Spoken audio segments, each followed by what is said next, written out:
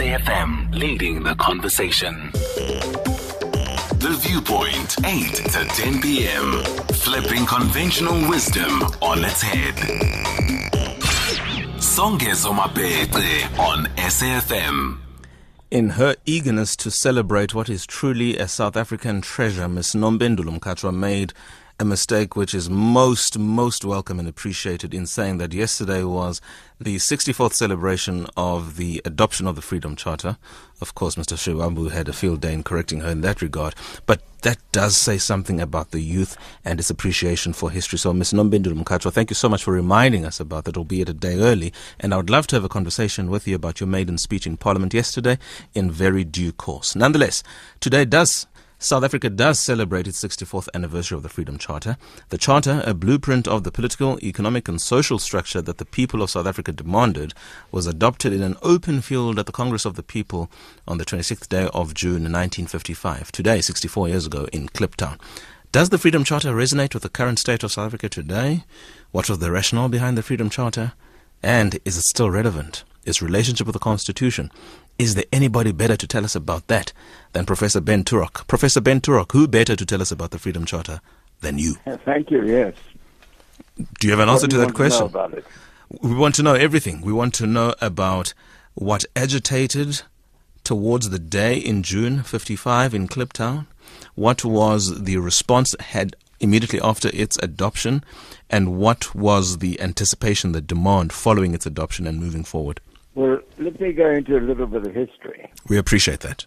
The idea of the Charter came from Professor Z.K. Matthews, who at a conference of the ANC, a national conference, said that the ANC needs some sort of signpost, some sort of indication of where it's going and what kind of society it wants.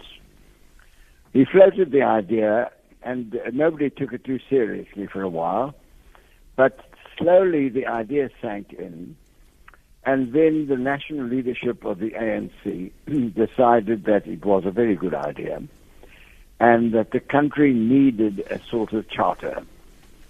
And there was a document previously called African Claims, which had been adopted just after the war, which was about democracy and so on. But that document was framed largely in the language of the United Nations Convention on Human Rights, and it was more in the lines of the UN thinking. And what the ANC wanted was a document reflecting ANC thinking and South African thinking. And so a group was established called the National Action Council in Johannesburg, which consisted of representatives of the whole Congress movement, which then was the ANC, the Indian Congress, the Colored People's Congress, the Congress of Democrats, and the South African Congress of Democrats. 5 organizations were called the Congress Alliance. And the National Action Council set itself up and asked a couple of them to draw up a document called the demands for a call to the people.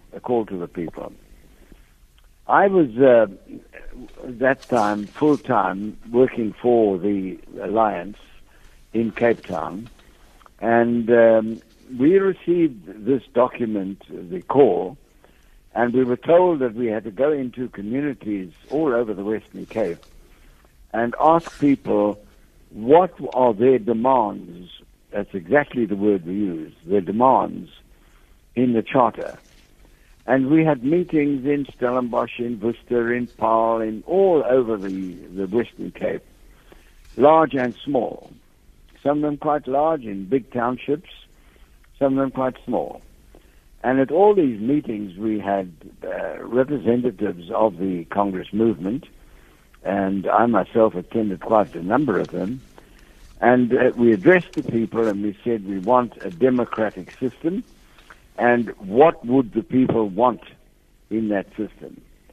And so people got up and said we want to end passes, we want housing, we want wages, we want jobs, and so on and so on.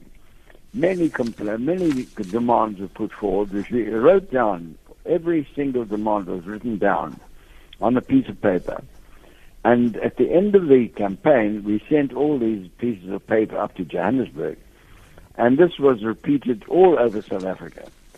So thousands of pieces of paper landed up on the desk of a group of people in Joburg who then put together the Freedom Charter on the basis of these demands. Of course, they edited it and made it into nice language and so on. But basically, the Charter consists of complaints and demands that people have made all over the country.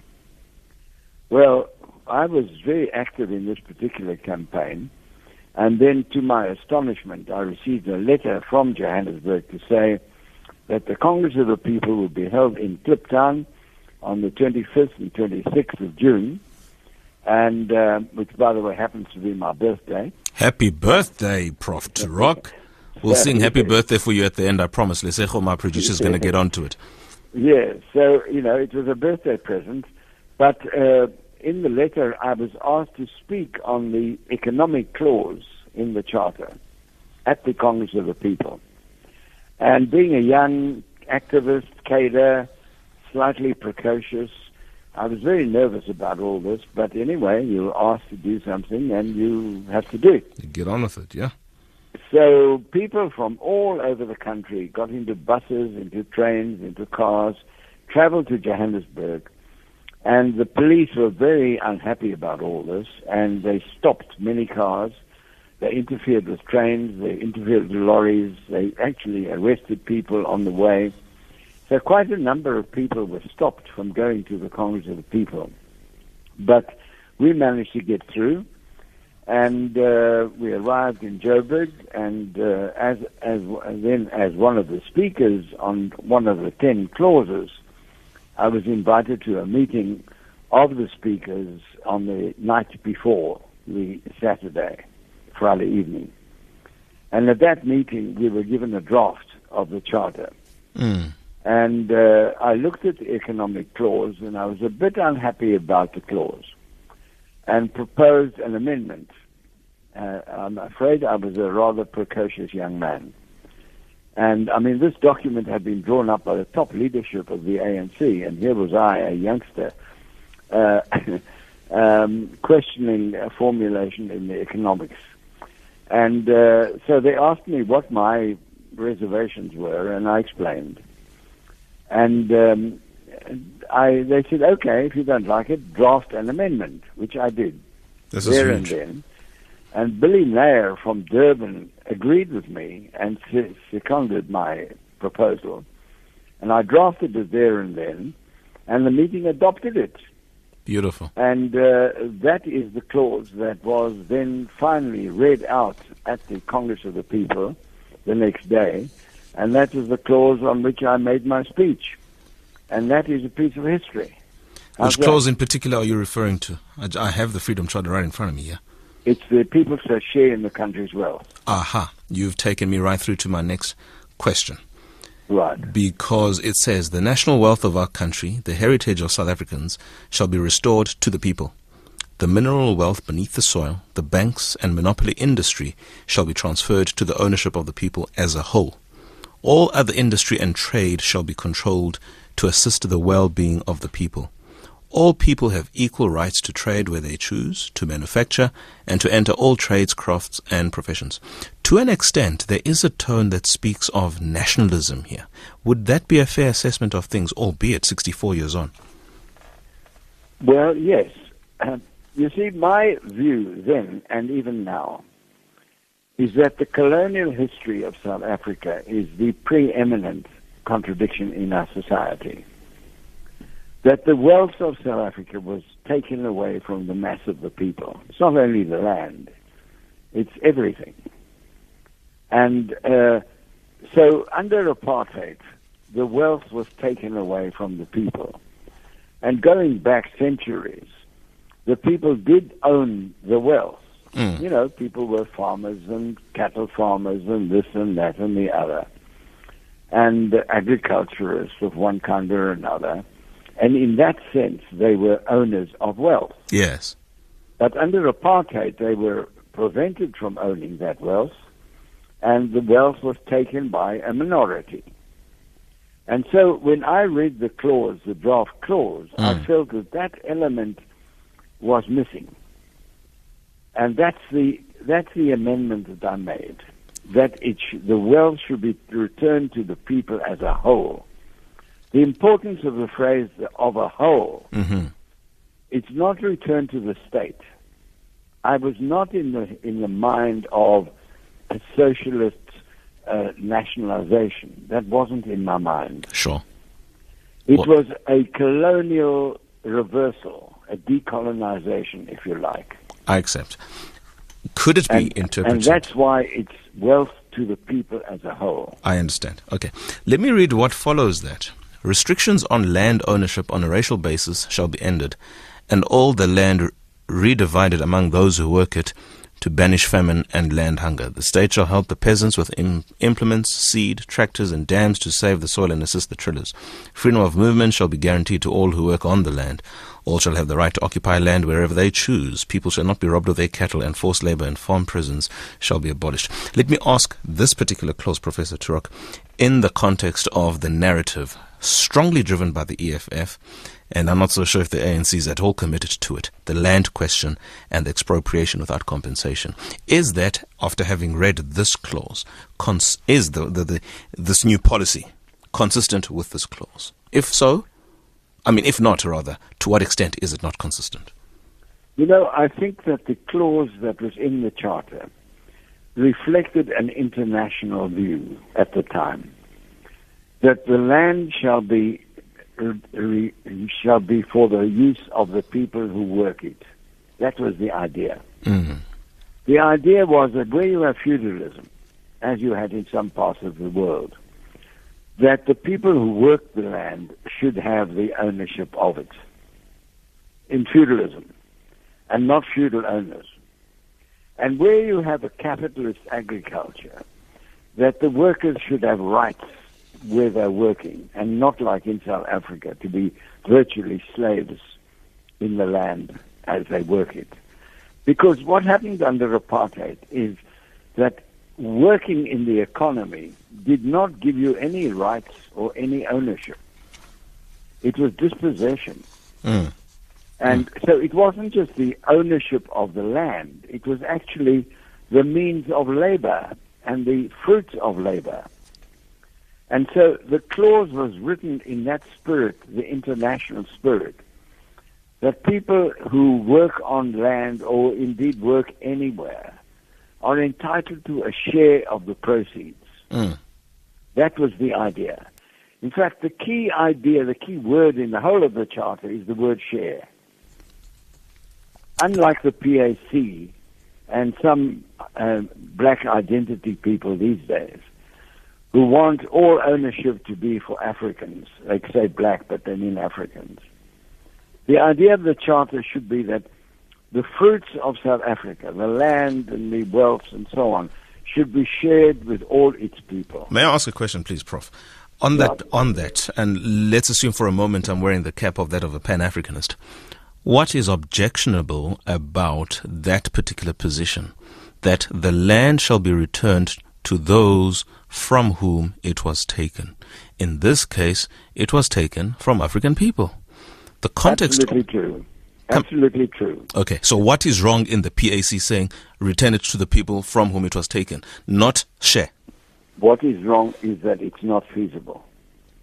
You see, in 1969, when the ANC met in Morogoro and discussed the question of the whites, the formulation used, this is 1969, the formulation used was that whites are settlers in a historical sense only, not in a contemporary sense. So the conclusion of the ANC was that if it comes to Indians and comes to whites and comes to colored people, these are not peoples who are settlers in a modern setting. Yes. They're actually citizens of the country. And whether you like it or not, even though there was this huge dispossession, and that's absolutely true, what you say is absolutely true. There was this theft. Yeah, let's be frank. Yes, of course it was. Yes. But history moves on. And history has created virtually a multicultural society. And there's no way that you can unscramble it now. No way. It would be impossible. And indeed, all the signs are, even now, that if we handle the land issue carelessly, we will have a hell of a problem. I mean, take the commercial farmers. You know, South Africa is not yet food self-sufficient, but it can be. Mm-hmm. And it's on the basis of white commercial farmers. And if we start doing a Zimbabwe thing here, we will have the same outcome as in Zimbabwe. Look what happened there. So what Mugabe did not realize is that if you dispossess the white farmers in Rhodesia, you're going to kill your economy, which is what happened. And I'm sorry to say that we are unable to reverse the history insofar as white occupation is concerned. We can do quite a lot, but you cannot really reverse history. What can we do when you say we can do quite a lot? Well, yes. Look, you know, the failure of the ANC government with respect to land reform is overwhelming. I mean, I was in Parliament and I heard speeches by Gugile and Quinty, one after another, about land reform and about this and that. The ANC government really failed to do anything. It was just hot air. Report after report after report, but nothing was done. The fact of the matter is that this is a rich country. We have a lot of resources. We need to use the state to empower black agriculture. Take the homelands. Mm. What we have done there is atrocious. I agree. People are not only dispossessed by white farmers, people are dispossessed by traditional leaders. And continuously disempowered. Dispossession is one thing. It might be even translate into a physical sense. But disempowering is the inability of the state to make the necessary interventions to skill up, to grant access, and all other social aspects of still deriving value from land. Well, why the hell not, you see?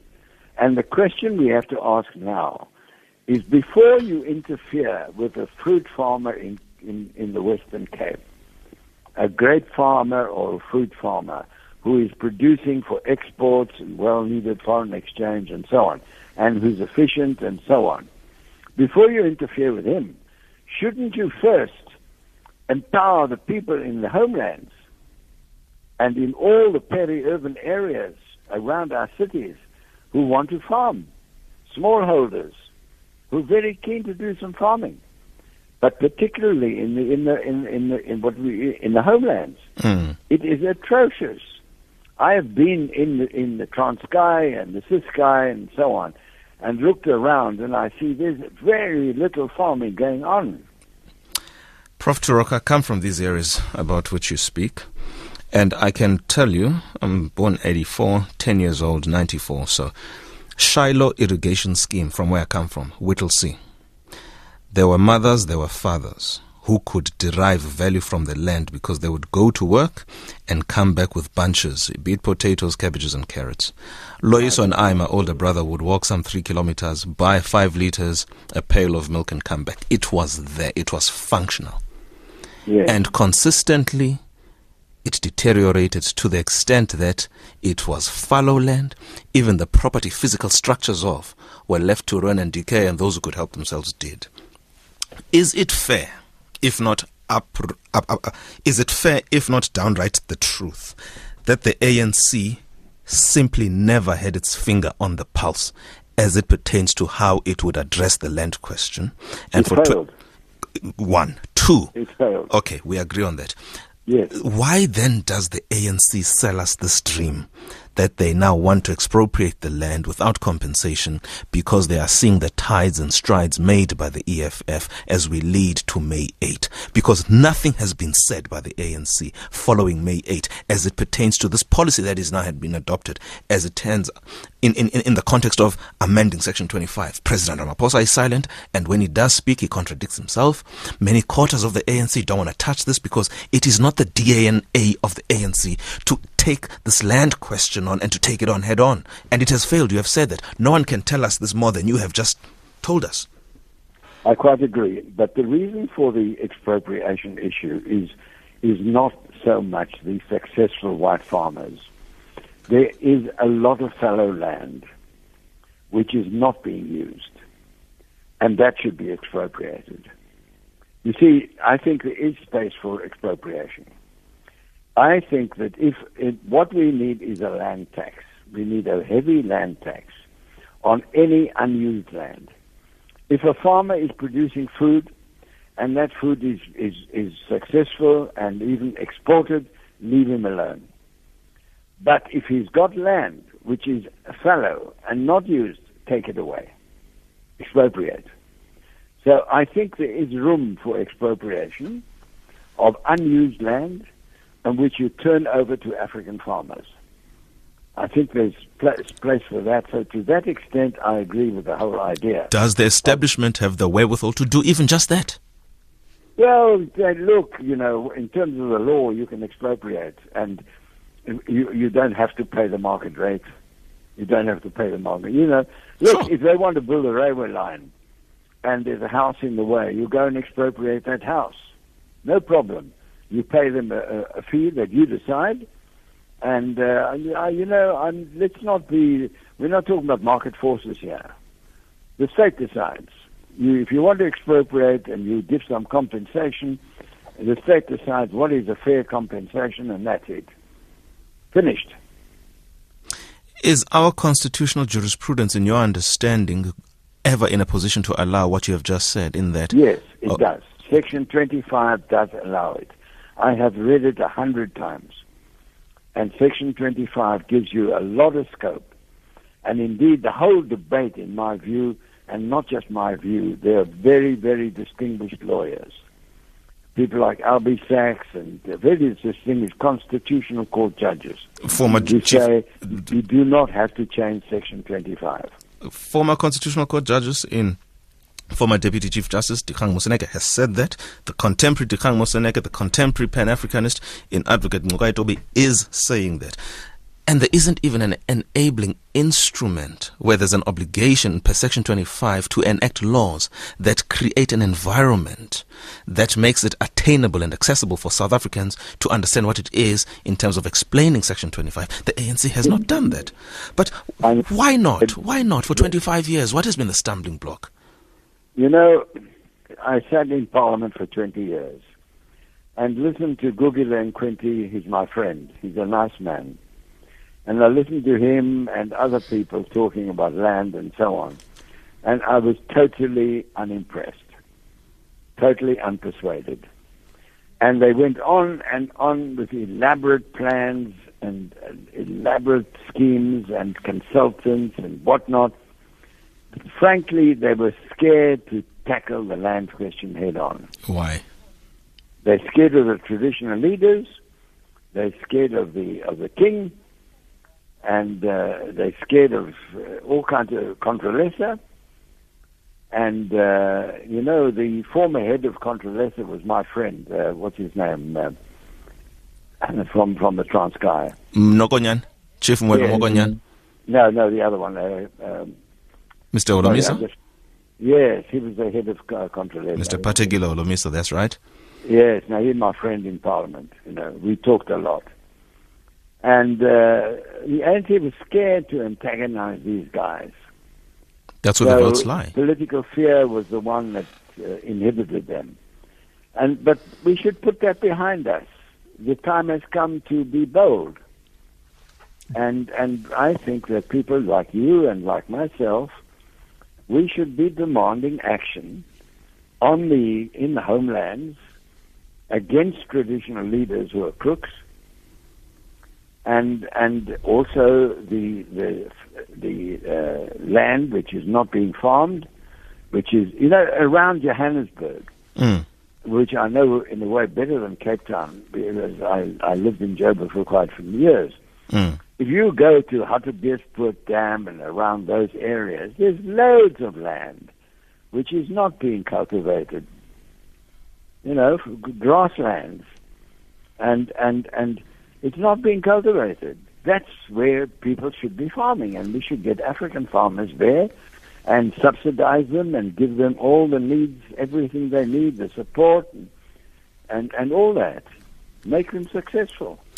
Two more questions for you, Professor Turok, and thank you so much for indulging us. This has been a wonderful history lesson for me at a personal level, and I would imagine it's the same for many South Africans who are tuned in right now, across however many divides that this discussion is going to bring, because we are talking to Professor Ben Turok and talking about the history of the Freedom Charter. Specifically now we're talking about this clause, the land shall be shared among those who work it, because it is a sticky point right now and it's politically relevant given the ties that are taking place.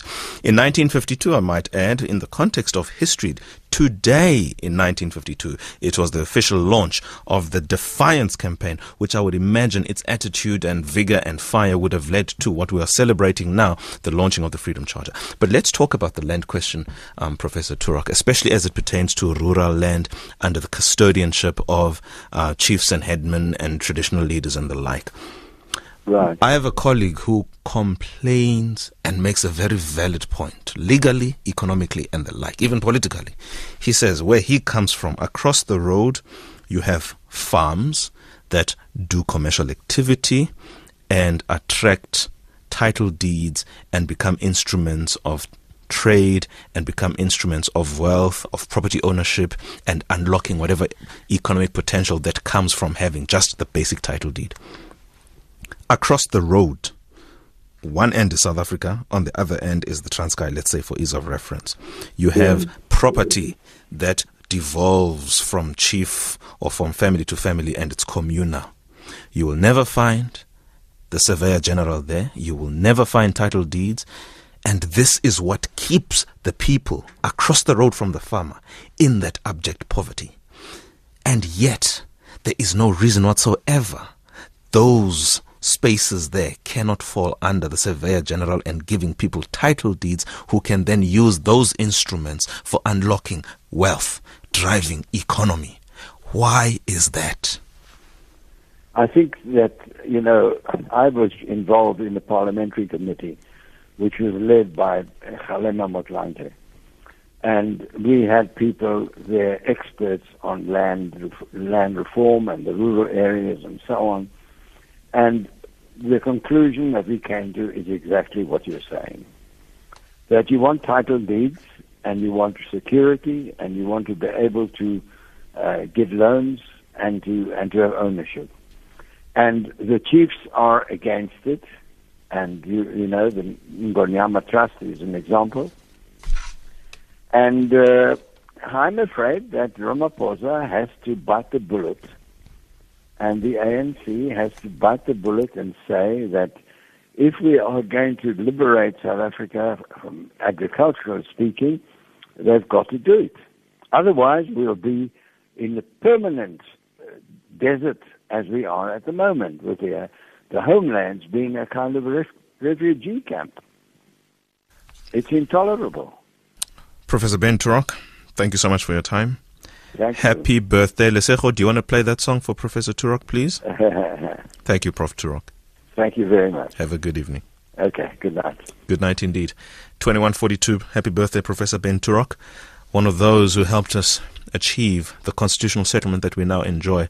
And the genesis of that is the adoption in 1955, 26th day of June, today, 64 years back, the Freedom Charter. Happy birthday to you. Let's play him a song before we go to our daily soapy